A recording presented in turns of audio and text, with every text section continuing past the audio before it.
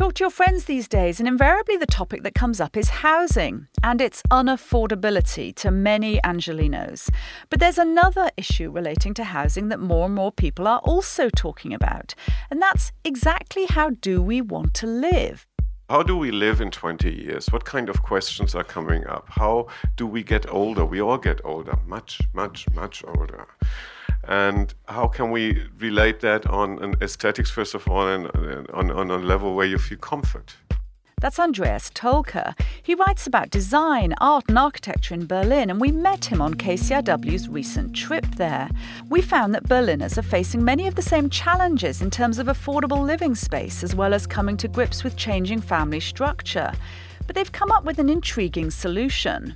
So people are gathering and they all give in money in one pot. And then they decide on a basically democratic level where the money is going to be put in and where they are going to buy a property and how they are going to change it. And they bring in really interesting architects and do some new understanding of social community. Andreas Toelcke is talking about a kind of cohousing called Baugruppen, meaning building groups. Basically, you choose who you want to live alongside and then you split the costs of development of a residential complex. One of the first movements of this group was like gay people gathering together and trying to build up their home when they get older. So you have like special interest groups that come up with that. And it's our project. We all feel responsible for it. There was Andreas Toelcke, design and architecture writer living in Berlin. So would this model work in LA? In a moment we'll find out.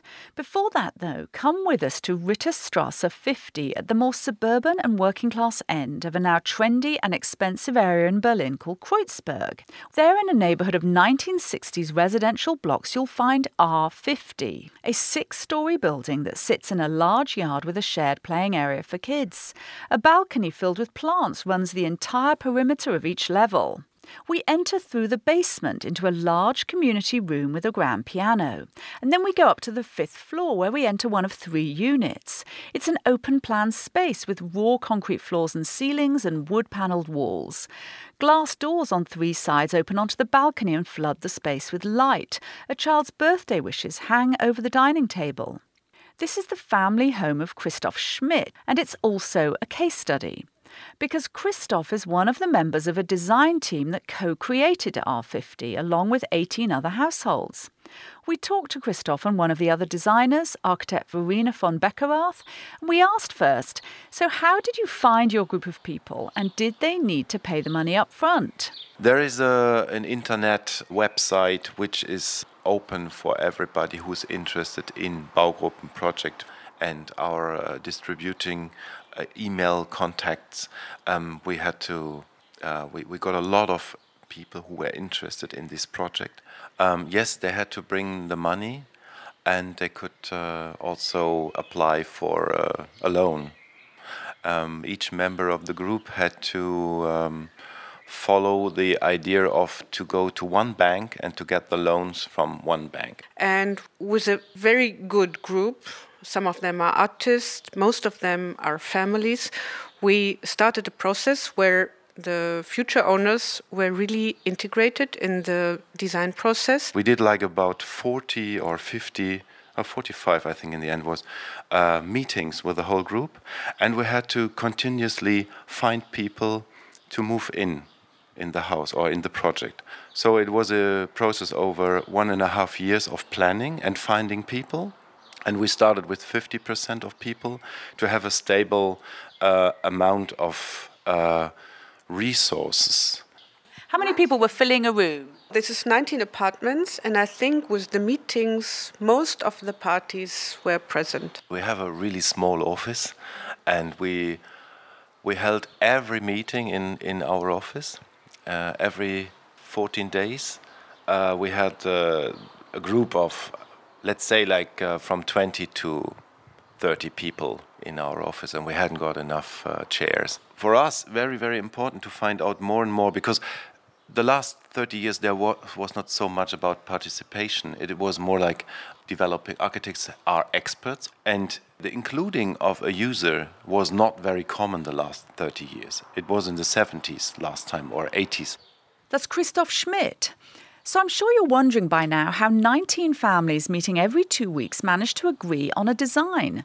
It turns out the biggest disputes arose over the communal parts of the building, whether to have common spaces on each floor or just in the basement, whether to have a shared laundry and yard. Every square meter of communal space you have to pay as a single proprietor as well. So the people spend in the end a lot of money into communal spaces here. We have a roof terrace, we have that 120 square meters big communal space. In the basement we have a big garden, and you could have done it even more efficient in terms for the individual amount of money you have to spend for an apartment. But luckily the people were so interested in talking about a communal life. Now that people live here and have their lives and their work, and we see the children grow up, we think that the architecture of the project and the lives of its inhabitants really work together in a very nice way, and everything can be also adapted and changed a little bit, whereas it's not that the project is not finished, but it has a certain character or ability to adapt to future lives.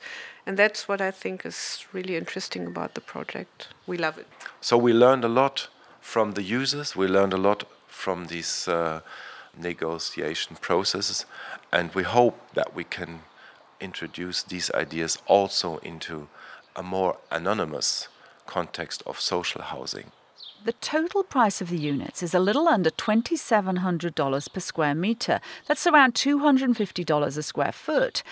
And the designers achieved this by trading fancy materials for a simple, flexible structure that allowed for customization of each individual unit. So here, the interesting thing is that we, on one hand, worked on how to do affordable housing, and on the other hand, as a parallel development, how to do customized housing, but not in order to raise the value of the house, but in order to give people who want to stay in the city an idea to adapt the apartment to their own needs. Now the designers are working on a larger Baugruppe with around 100 units, but the costs won't be as low as for R50 due to rising building costs and a higher priced location. However, in both cases it's been possible to keep costs relatively low because the city has given a helping hand. They do this by offering the land to Baugruppen in a bidding process that is based not on price, but on the quality of the residential concept. Then the city holds the land for the group at a stable price while they seek partners and raise funds.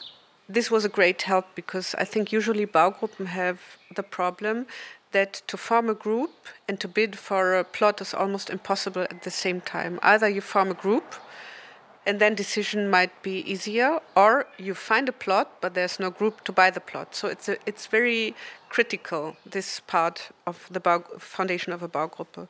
R50 was finished 2 years ago, so it's still early days for the residents. And by all accounts, everyone's getting along well.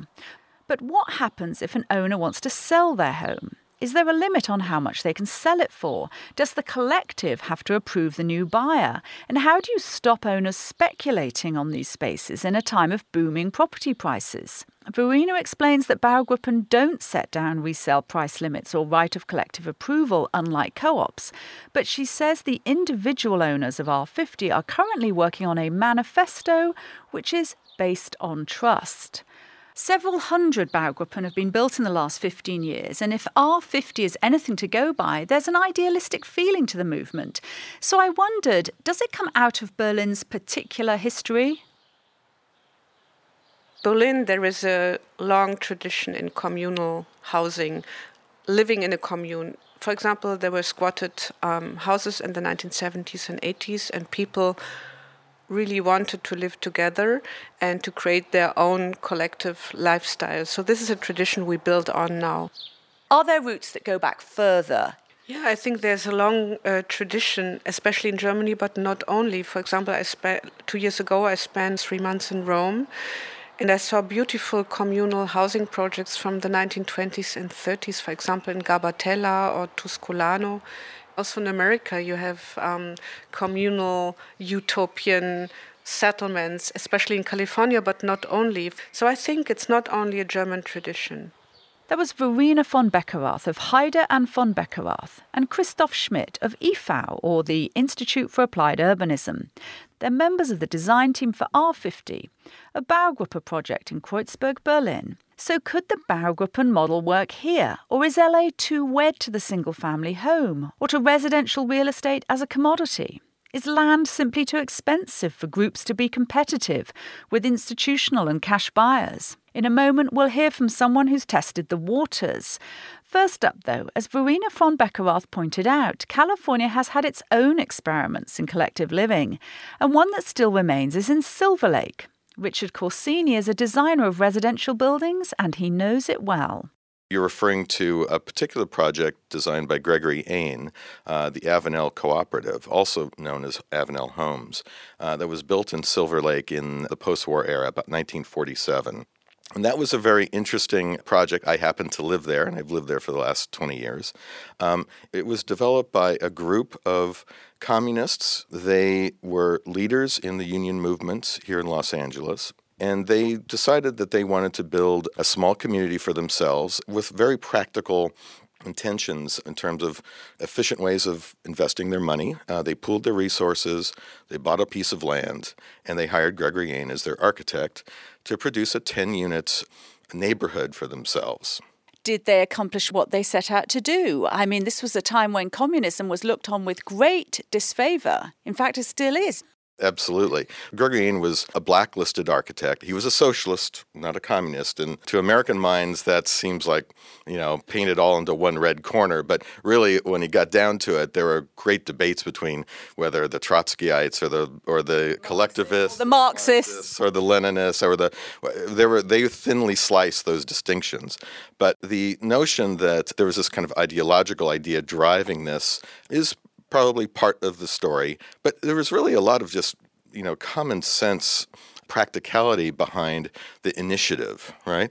Here, middle-class families, regardless of their political persuasion, decide we want to build better housing for ourselves, and we are united in our value system and beliefs. It didn't keep them from arguing about every little thing like everybody else does, but it was something that allowed them to break the formula of developer-built housing. And in retrospect, you realize the old Levittown model, of which most of the country was being built in the post-war era, this was really a response to that model. There was shared space, yet there was also private backyards. There were townhouses, but they could have easily been detached and become single-family houses. So we have this group. They're ideologically very, very strong.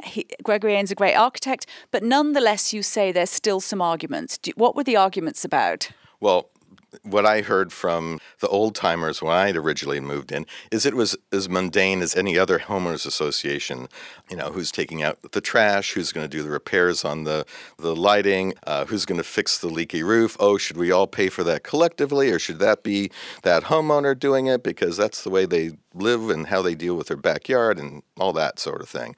So all the quibbling is sort of a pan-human issue, I think, so. Now, did you find these old-timers, despite the quibbling, were they pleased with the choices they'd made with the Avenel housing? Oh, they were absolutely pleased with it. And I think part of what was remarkable is these houses were designed and built right after World War II for families who are just having their children. They were designed for families of 4. They worked well for families of 4. Every one of them raised their kids to adulthood in this house, and many of them remained until they died. And they were, Carl and Dorothy Brandt were 100 years old when they died just a couple of years ago. So the design of the house was able to work through the inherent flexibility and its architectural characteristics to serve a multi-generational evolution of a person or a family's life. There's no issue about having a starter house, moving up to a bigger house, moving up to an empty nest, and then figuring out what to do after that. The type and the value system of the original clients really prevailed through their entire life. So Avenel, I've seen Avenel. It's beautiful and it just sounds lovely, the way you said, despite the pan-human foibles. Do you think a project of a similar nature is realisable today in LA? I don't think there's any question that it's realizable. I think the real challenge to developing a project like that will be getting financing for it. Finance and get property at an affordable price, because this seems to be the other factor in LA is property is so out of reach. Even if you come together with 6 of you and you break it down into a percentage of that land cost, it's so expensive and you're competing with people who can pay cash or institutions and so on. Well, I think strategically the way to really do that is to look where other people aren't looking. And if it were up to me right now, I would be looking for any place that has transit, that has affordable land, and where would that be? That would be my parameters for my real estate search. And I would think South LA would be prime. I did speak to a developer of affordable housing who's built hundreds, if not thousands of units over the years, who said that in his young days, when he was kind of ideological, he did work on a couple of cooperative design projects. He was the designer and had a bunch of people. He was navigating all their desires. And he said it drove him crazy. What about that piece of it? Well, that sounds like pretty much every project that an architect deals with. So as an architect, you have to develop both a thick skin and some political skill to really make all that work. So I think there will be some temperaments that can deal with that better than others, but I don't think that should be the real impediment. It's really about getting a meeting of the minds and the spirit to get something like this off the ground. That was Rick Corsini, partner in Corsini Stark Architects. I'm Frances Anderton. You're listening to DNA, and we're talking about Berlin-style Baugruppen and whether they could work in LA. The journey itself is not easy because, as any innovation, there's multiple individuals involved that perhaps have to think a little bit different than they are used to thinking. Rick Abramson is principal of architecture firm Workplace Studio, and he's currently working with LA County's Department of Regional Planning on guidelines for compact or very small homes. That's a variant on the small lot ordinance. This work was partly informed by lessons learned when he and 3 friends looked into the possibility of growing old together in a shared group of dwellings, similar to a Baugruppe, but called here an intentional community. Certainly the banks raised an eyebrow when first approached.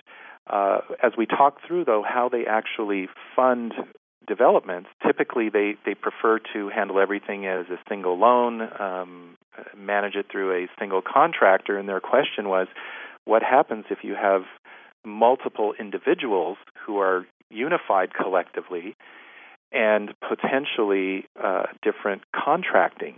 And so we had to work with them to ensure that even though it was a individual basis, that the process and the production was still collective, that there would be one contractor and there would be one administrator, and so that it would almost be a grouping of mini loans or micro loans that would come together and be administered as a traditional single loan. So this process of education bore fruit. You didn't entirely hit a brick wall in terms of the concept. In fact, I think through the process, several of them really started thinking differently about how financing and loans relate to making neighborhoods, and perhaps opening some doors so that they could reach individuals who maybe they wouldn't normally be reaching. Do you think the Baugruppe model is a good one? I do. And I think for as long as I can remember, certainly since the advent of zoning, we have distinguished between single-family living, the single-family home, and multifamily living, which has traditionally been apartments and condominiums. And now we actually have a third opportunity that's neither single-family nor multifamily, and it's what I guess is best called multiple single. And it's truly a third way of living. It's this individual ownership in a more collective context. I think it's truly just a viable third model for living in an urbanized area that has never before been really available to us. Rick Abramson is principal of Workplace Studio, and he's currently working with LA County's Department of Regional Planning on new guidelines to foster compact or very small homes in the county. Read more about that on our website. I'm Frances Anderton. You're listening to DNA. In a moment, how to get the best spot on the beach on a board game.